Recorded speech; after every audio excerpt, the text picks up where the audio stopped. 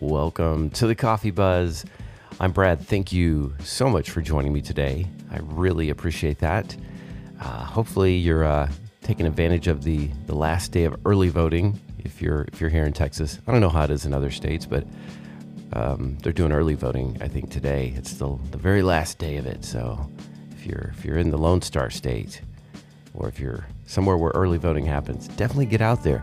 I noticed when I go now, it's a lot of older folks, and I always feel like I'm onto something right if I'm surrounded by older people, because they're the wise ones. They know to get out there early, knock it out, and that way they don't have to stand in some long line for something they could have done 2 weeks ago.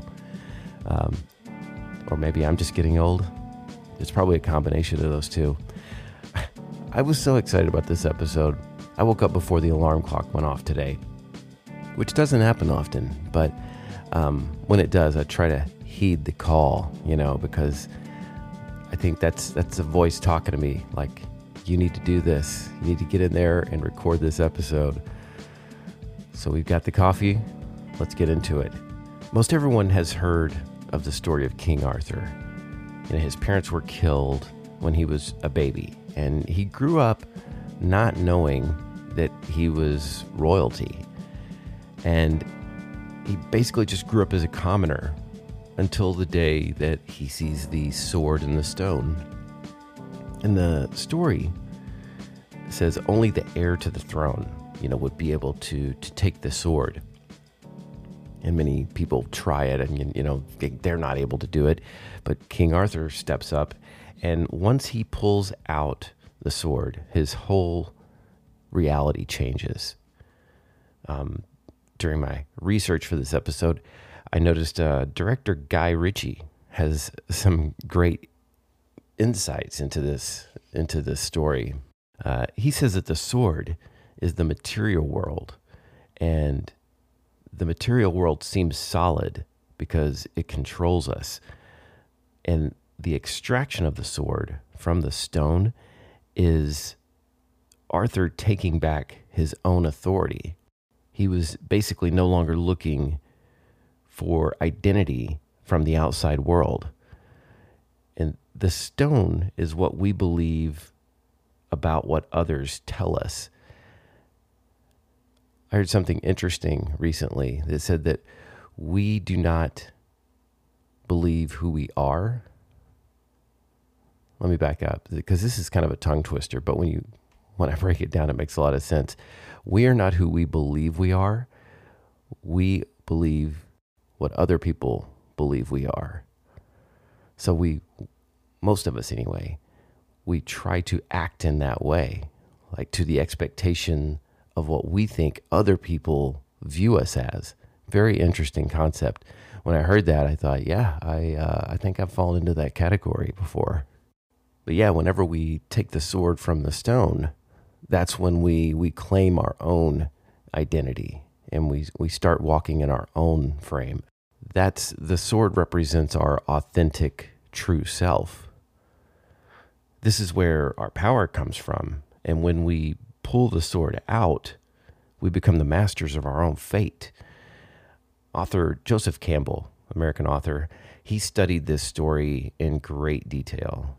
He wrote a book called A Hero with 1,000 Faces, where basically he made the synopsis that this same story is told many times in many places all throughout history.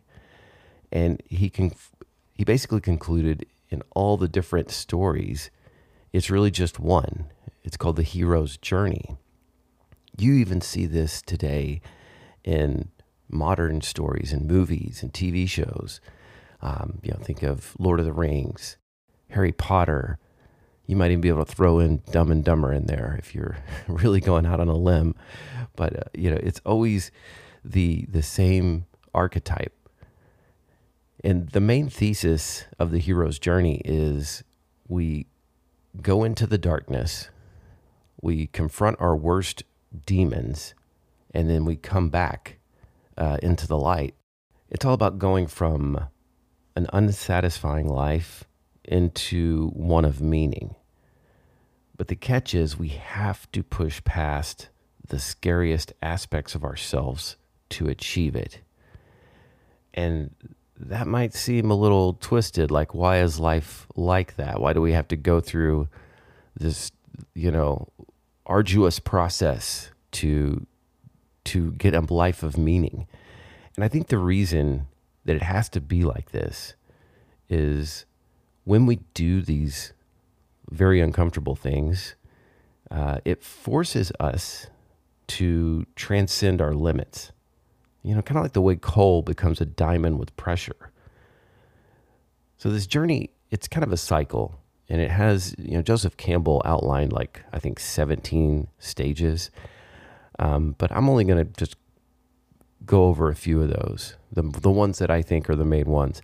I'll link some information where you can find more information about Joseph Campbell in the show notes if you want to do a deeper dive. But, the first aspect of the hero's journey is a call to action. You're going along, living your life, just like King Arthur. You think, this is fine, this is comfortable. And then all of a sudden, you're put into a situation where you're called into action, where he pulls the sword out of the stone. And it's frightening at first. And a lot of times in the hero's journey, the hero doesn't take the call at first.